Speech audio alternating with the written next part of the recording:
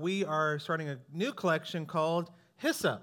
And you're like, what is that and why do I care? Okay, so it's a plant that we find throughout Scripture. It's referenced to. It's really cool. Hannah mentioned it at Easter last week. It's a plant that has a lot of medicinal purposes, has a lot of things to it. If you're a plant person, you probably have heard of it. You can find it planted places, right? But it also had cleaning properties to it. And so in the Old Testament and through some of the New Testament, they would use that. They would use hyssop as a part of a cleaning. But they also used it in a kind of a spiritual symbolism. So I don't know how many years it's been. I've been doing this for years.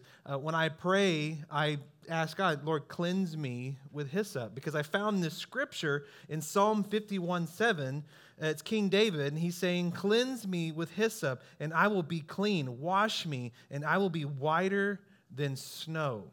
In talking about this in the term, so for us, it would be like saying, Lord, bleach my soul. Make me clean, right? Cleanse me. And that bleach sounds much worse, so hyssop sounds better. And so I say hyssop, Lord, cleanse me with hyssop, because I'm not only asking him to literal cleansing, but a soul cleansing. Because David, when he wrote this, King David, he was in need of a soul cleansing, because this was right after he committed an act. So he was a great person, did a lot of great things. He was named man after God's own heart, but he also was human. And he messed up. And so he had an affair with a woman named Bathsheba. And so in his prayers after and talking to God, he's saying, Lord, I knew I shouldn't have done that.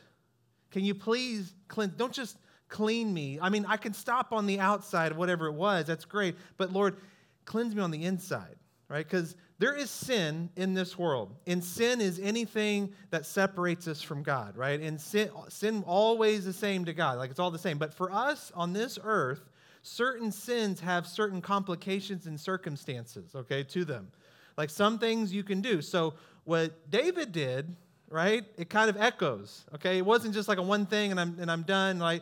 There's some, not just some external cleaning, but some internal cleaning that needs to happen, because that's something we usually don't think about that. Because usually, sin physically, we'll move on, right? The body is okay. We didn't get any bad, you can use your imagination of what can happen in some sins and what you can take on and carry on physically, right? But most of the time, it's nothing, right? It's like, oh, it's over. I'm not going to do that again. But we forget about our souls. When we commit these acts, when we separate ourselves from God, it can put some burden and weight on our soul. So, our soul also needs cleansing. It needs attention. And I want to talk about this following Easter, because sometimes people come to Christ for the first time at Easter, or they have the reawakening, they're like, Lord, I've been distracted, I've been ignoring you, and I'm recommitting myself, right, this Easter. But then you recommit yourself, or you start a journey, and there's something blocking you, it feels like. There's something that's holding you back of man, I want to continue, but these thoughts and all these things, sometimes it might be your soul. Your soul might be dirty, and it needs some cleansing. It needs to be cleansed with hyssop, because I believe that we are not a body with the soul. We are a soul with the body. This is just a vessel. The important thing is really on the inside. And we treat this well because it's housing the important thing, the soul, the thing that's connected to us. In King James Version, it reads like this in Genesis 2:7. And it said, the Lord formed man of the dust of the ground and breathed into his nostrils the breath of life, and man became a living soul. So it's wise to cleanse the body. It's wise to fix this up, help the appearances, right? Because sometimes the outward appearance is the only thing that people can see to know, oh, there's something different about them. They act different. They treat things different. And I like what they're doing. How do I know more, right? They can't always see the soul, but your soul needs cleansing just as much as the outside does, because it can be weighted and burdened. So today, we go through this 4-week collection, we're going to be talking about how our soul can be weighted down. And so today we're going to talk about the restless soul. The restless soul. And so you've heard the story of Cain and Abel. Cain and Abel were, they were brothers, and they were after God's own heart, like trying to, serve God in this world. And one of the requirements was offerings, right? They bring a sacrifice and honoring God with God has given to them. And so Abel he mended the sheep, like he maintained the animals, right? And so when he brought his offering, he brought the first and best of whatever that was, whatever animal, and sacrificed. And then Cain, he was more of the planologist. I don't know what you call him, but he was really into helping and gathering, and he would do the plant stuff, right? And so then he brought an offering of plants from the ground to God, a sacrifice. And it tells us in Scripture that God was pleased with Abel's sacrifice and not really Cain's. And it was confusing to Cain. And something started in Cain where he became jealous. And so scholars, they've researched it. They've tried to figure out, like, what was different? It wasn't the fact that it was animal and one was vegetable. That didn't really matter, because we find other spots in the Old Testament where they just offered what they could. But we kind of dig into it, and a lot of scholars believe it had nothing to really do with the sacrifice. It has more to do with his attitude. It had to do more with Cain's heart in bringing that sacrifice.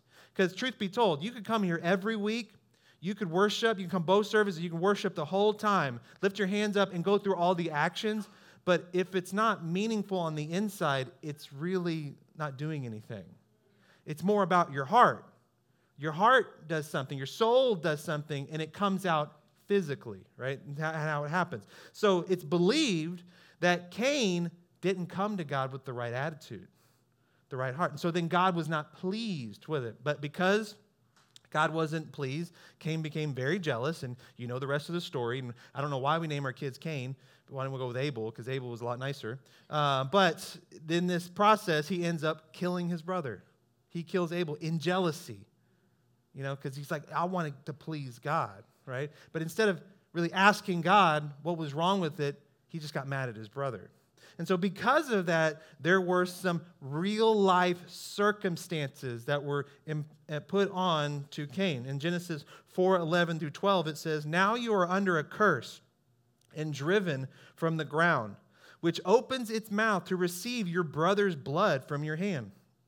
When you work the ground, it will no longer yield its crops for you. You will be a restless wanderer on the earth." He's telling him, because of your actions and the circumstances of it, your restless soul will be searching but never finding. It will always be on high alert. It will be interested in everything but satisfied by nothing.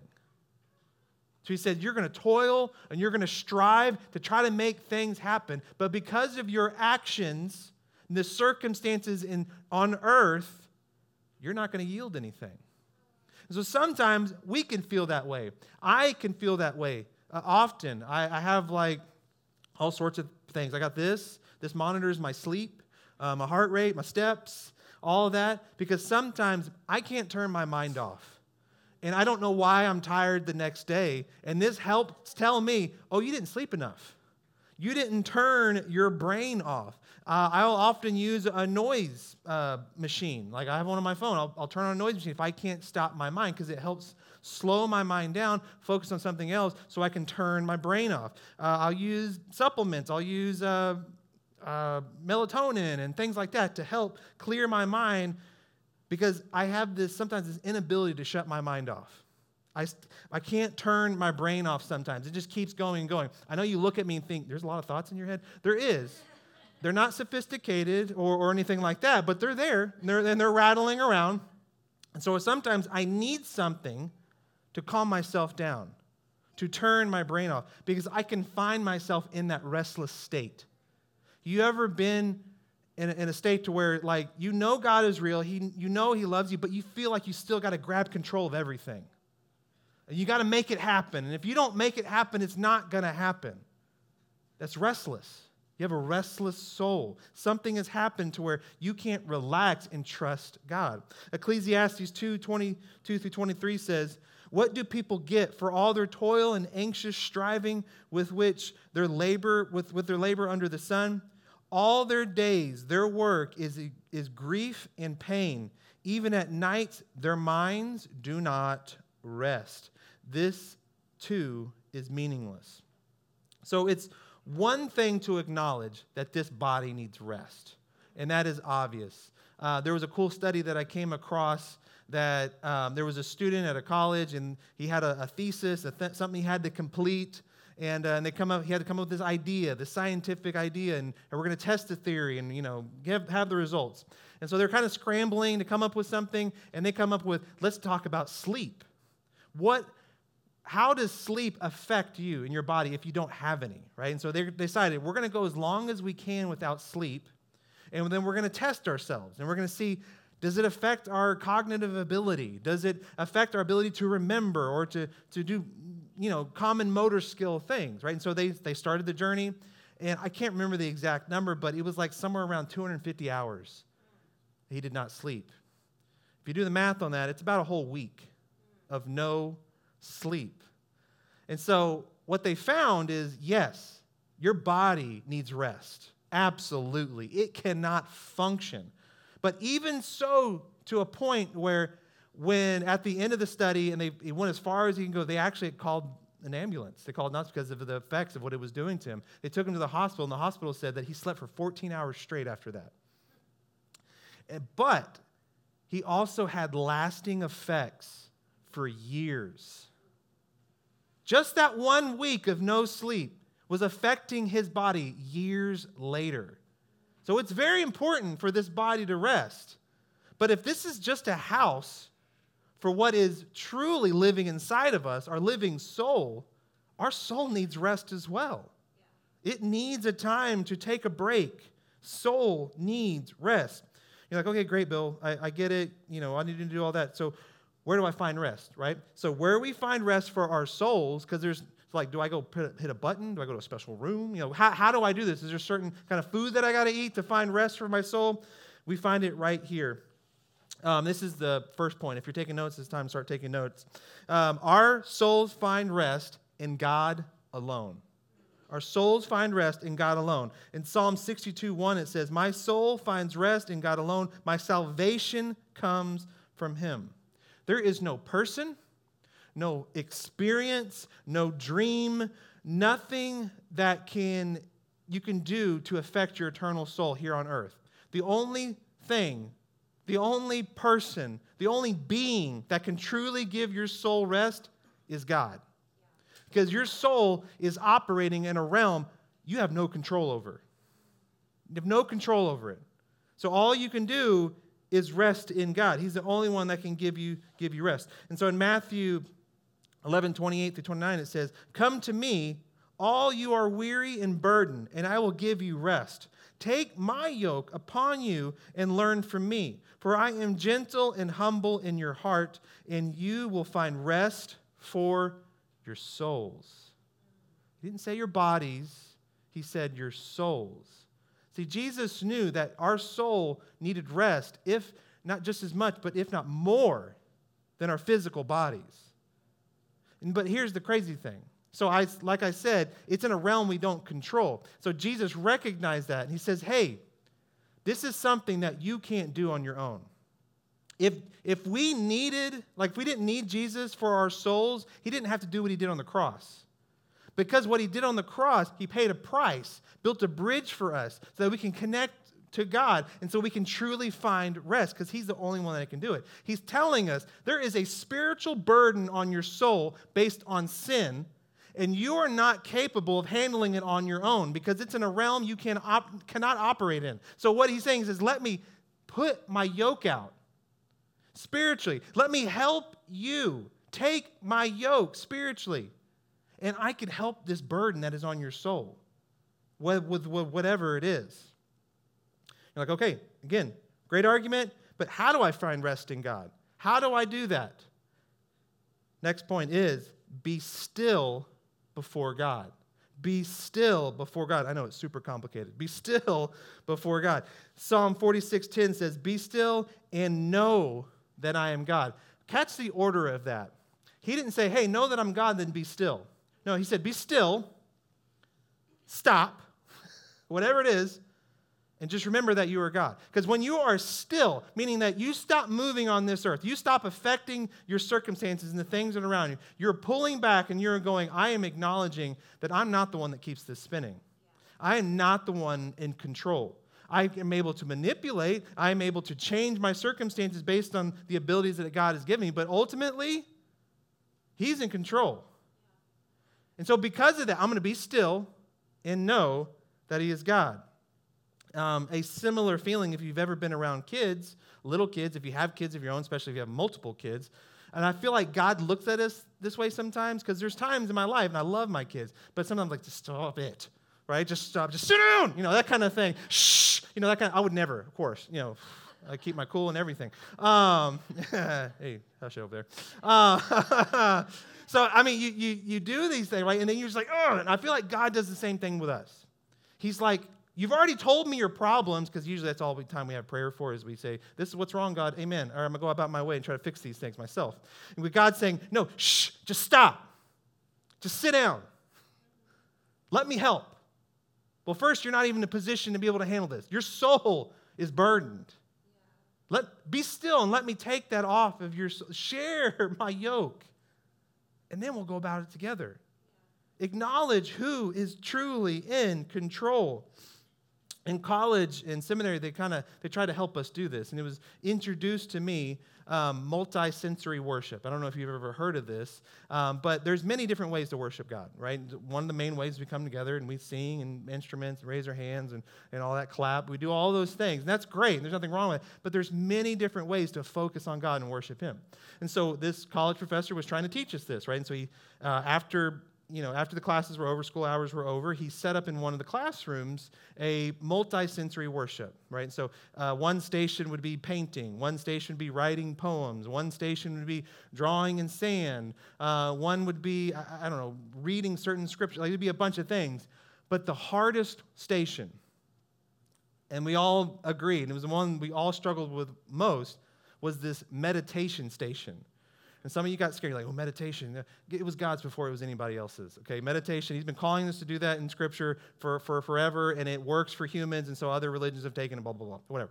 That's a whole argument for another time. But anyways, so the hardest thing was to do, and he told us, all right, I want you to sit here and think about nothing. Do you know how hard it is to sit somewhere and not think about anything? Because you begin to think about not thinking, right? And then you're going to think about what you're not thinking about, and then you're thinking about it, right? It's a cycle that goes on and on and on and on. It was really hard to do, to sit there and try to block everything out. But if you were successful, even for 30 seconds, think about it, your brain never stops. It really never stops until you make it stop. But after you do that, it's like your brain takes a deep breath, goes, and you release, and you feel this burden come off. Then all of a sudden you're rejuvenated, and you don't understand why. It's because this muscle, you work constantly, even when you're sleeping, you're dreaming, it's still working. It needs rest. And so that was one of the hardest things, to have mental silence. But in Psalm 131, 1-2, it says, but I have calmed and quieted myself. I am like a weaned child with its mother. Like a weaned child, I am content. If we are able to slow ourselves down, try to give our brain a break, and give an opportunity to be a channel for God to minister to our souls. So the first thing we do is be still before God. Not multitasking, not distracted, not on the way to work trying to navigate traffic. Oh, here's my God moment. No, truly be still. You're telling God, even if it's for a few minutes, I would challenge you to try it for 5 minutes. It's way harder than you think it is. And just say, nothing else matters but you right now, God. I am still. And even though you try to do it for 5 minutes, the thoughts, there's going to be bills to pay, there's going to be yards to mow, dinners to make, diapers to change, and you're going to think, I don't have time. If you don't have time for 5 minutes, go to a doctor, because you're going to be unhealthy, because that's going to hurt. Put your phone down. You imagine how many minutes you get when you just put your phone down, right? Put it in. Set aside 5 minutes, because I believe you don't have time not to make time for this. Yeah. Because if you keep going, keep pushing, keep putting more weight on your soul, not letting Christ clean your soul, it's not going to benefit you in the long run. So that's the first one. Be still before God. The next one is wait for God. I know, guys, these are super complex, but you can do it. Wait for God. Psalm 37:7 says, be still before the Lord and wait patiently for Him. Some of you don't know what that word is, patiently. It basically means wait beyond your schedule. Wait beyond what you think is long enough. Because usually, like I just said, we'll go and we'll tell God our list of problems and be like, all right, amen. We don't wait for anything. We don't wait for an answer. We aren't patient. And if you pray for patience, God is going to send you somebody to teach you patience. Don't elbow your spouse or whoever's sitting next to you. It might be, but I don't know. But they will sin. Be careful when you ask for that. But basically, it just means wait. If you don't like waiting for anything, you don't know how to wait, just say, Lord, give me patience. Give me patience to work through this. In Psalm 135-6, it says, I wait for the Lord, my soul. Not just, catch that, I wait for the Lord, I mean physically. And then he says, my soul waits. And in His word, I put my hope. My soul waits for the Lord more than watchmen wait for the morning. And so he's using an analogy. See, in this time, I guess for us, nowadays it would be like police officers or coastal, guard, all that.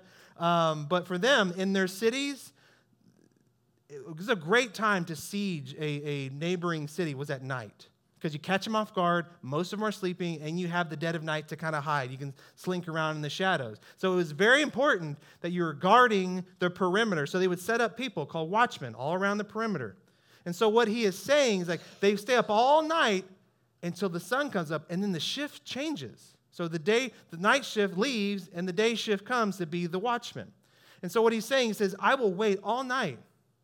And not just because the circumstances have changed or the light is not that I'm going to give up. No, I'm going to keep waiting on into the next shift.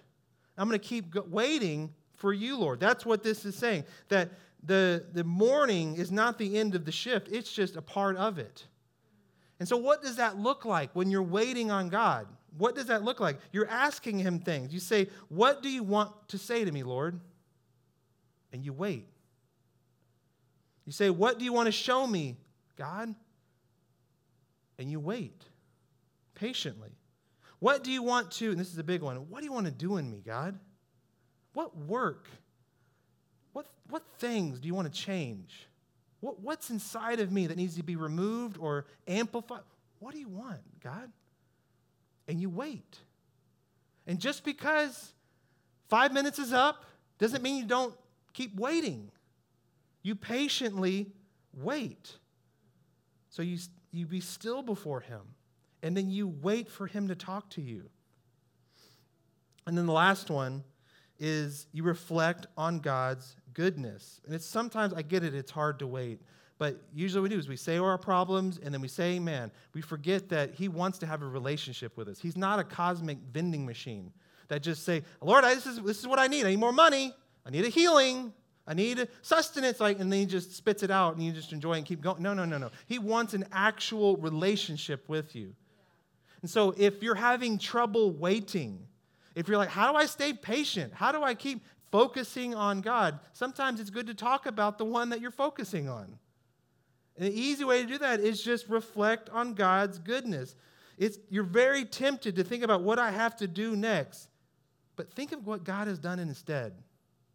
Instead of thinking about, man, I just need these problems solved, think about in the past, the things that He has done for you, the blessings that He has already given you. Sometimes just remembering that will fix this. You'll go, oh, God's already done that in my life. He's going to come through again, right? So it gives you confidence when you review what He's already done. Psalm 116, 7-9 says, Return to your rest, my soul, for the Lord has been good to you. For you, Lord, have delivered me from death, my eyes from tears, my feet from stumbling, that I may walk before the Lord in the land of the living. That's where I want to be. To walk amongst the Lord in the land of the living. Not the surviving, not just the existing, but truly living. And I believe for you to truly live, and this has been my experience, your soul's got to be connected to the one who gave it to you. And when your soul is clean and clear, you have a bridge, a connection. I want to be walking down the street and have a moment with God where I'm listening. My soul is clean and is ready to receive whatever the Holy Spirit wants to say to me. So in a moment, I want to be able to be hit and Holy Spirit put something on my mind. I'm able to stop and say, Lord, thank you. Thank you. But if you're not having those moments, if you're not having those instances where God comes and disrupts your day, you feel like there's a disconnect, chances are really good your soul is burdened. And it needs to be cleaned. It needs to be lifted off.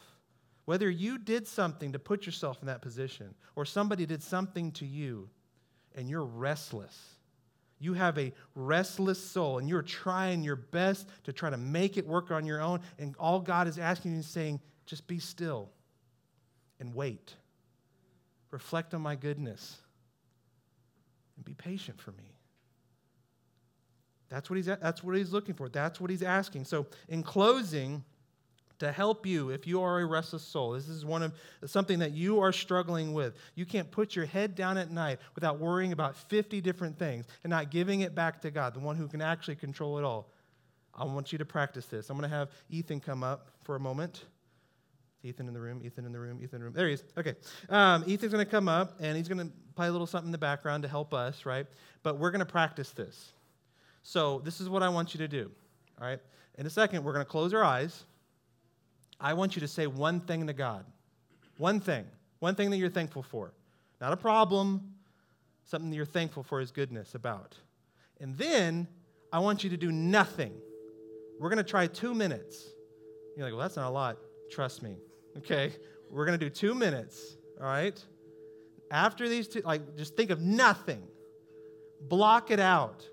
You're the only one in the room. In fact, there's nothing around you. There's only God, right? Think about nothing and watch what happens. So everybody close your eyes. Have that one thing, and then for 2 minutes, nothing.